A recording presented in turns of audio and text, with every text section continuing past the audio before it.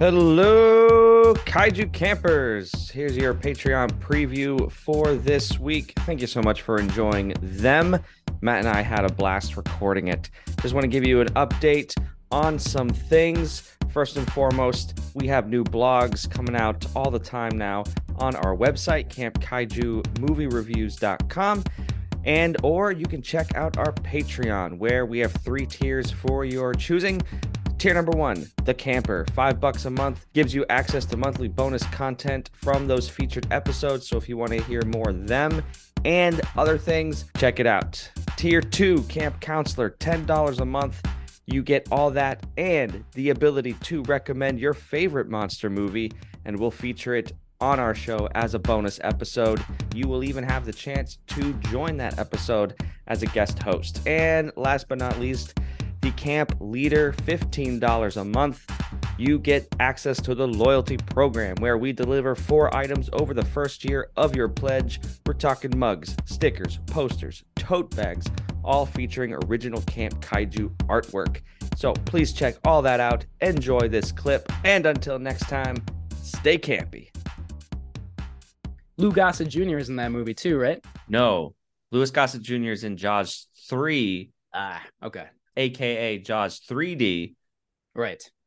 which by the end of this, whenever our show here, our Camp Kaiju podcast, whenever it ends, it will not end until we cover all 4 Jaws films. Absolutely. That's a goal of mine. Yeah. That was written into my contract when I joined Camp Kaiju, so it has to happen. I'm just kidding. I never signed a contract. But I'm really excited for the Jaws the Revenge episode. We might have a special guest for that episode, right? Yep. Sam Landman, local Twin Cities actor, writer, all-around funny man. He is going to bring a lot of, I think, in-depth comedy takes on the movie. But he also knows his stuff, technically speaking, and as an artist. So very much looking forward to his input. So my question is, have you seen Megan? No, but Kelly loved it. Oh, she saw it. Yeah, she did. Yeah, I mean, I had kind of low expectations at first, but I've heard really good things about it. Yeah, you're missing out. I'll see it soon. Yeah, I think I've been persuaded that I need to see it. I've heard that there are some interesting like queer subtext in the movie, so that always intrigues me. I definitely want to see it for that reason. Oh, Yeah.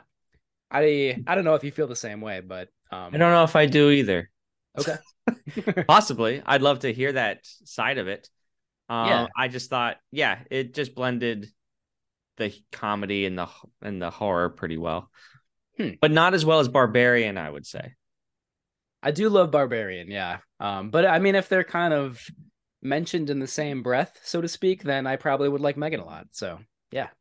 Maybe. I had just seen Barbarian, and then the next week I saw Megan.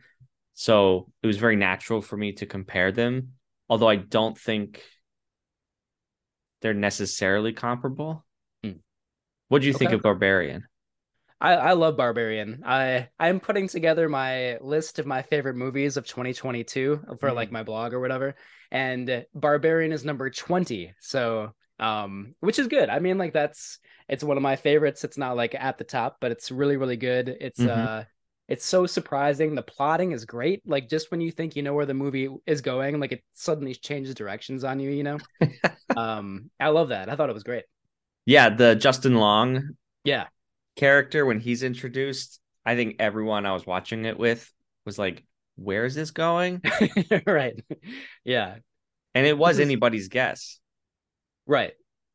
It all does tie together pretty well. I felt the same way when it suddenly like flashes back to like the 70s, where we see like the origin story of the killer and rapist and that character, which is a pretty intense and scary scene. Yeah, like suddenly flashing back a couple decades in the past or whatever is kind of difficult to do, but I feel like that movie pulls it off really well. Yeah, and the flashback wasn't it was a really quick flashback. It was just one part of the movie. No longer than 5 minutes, I would say. Yeah. And then it gave you just enough of an idea of what the history of the house. Right. Yeah. Yeah.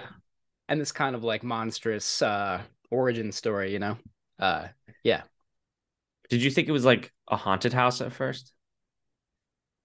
I didn't really know what to think, and that's one of the best things about it. Like I thought that, you know, it sets you up to believe that like the other guy staying in the Airbnb, there's going to be something sort of like creepy or villainous about him, and Mm. obviously that's not the case.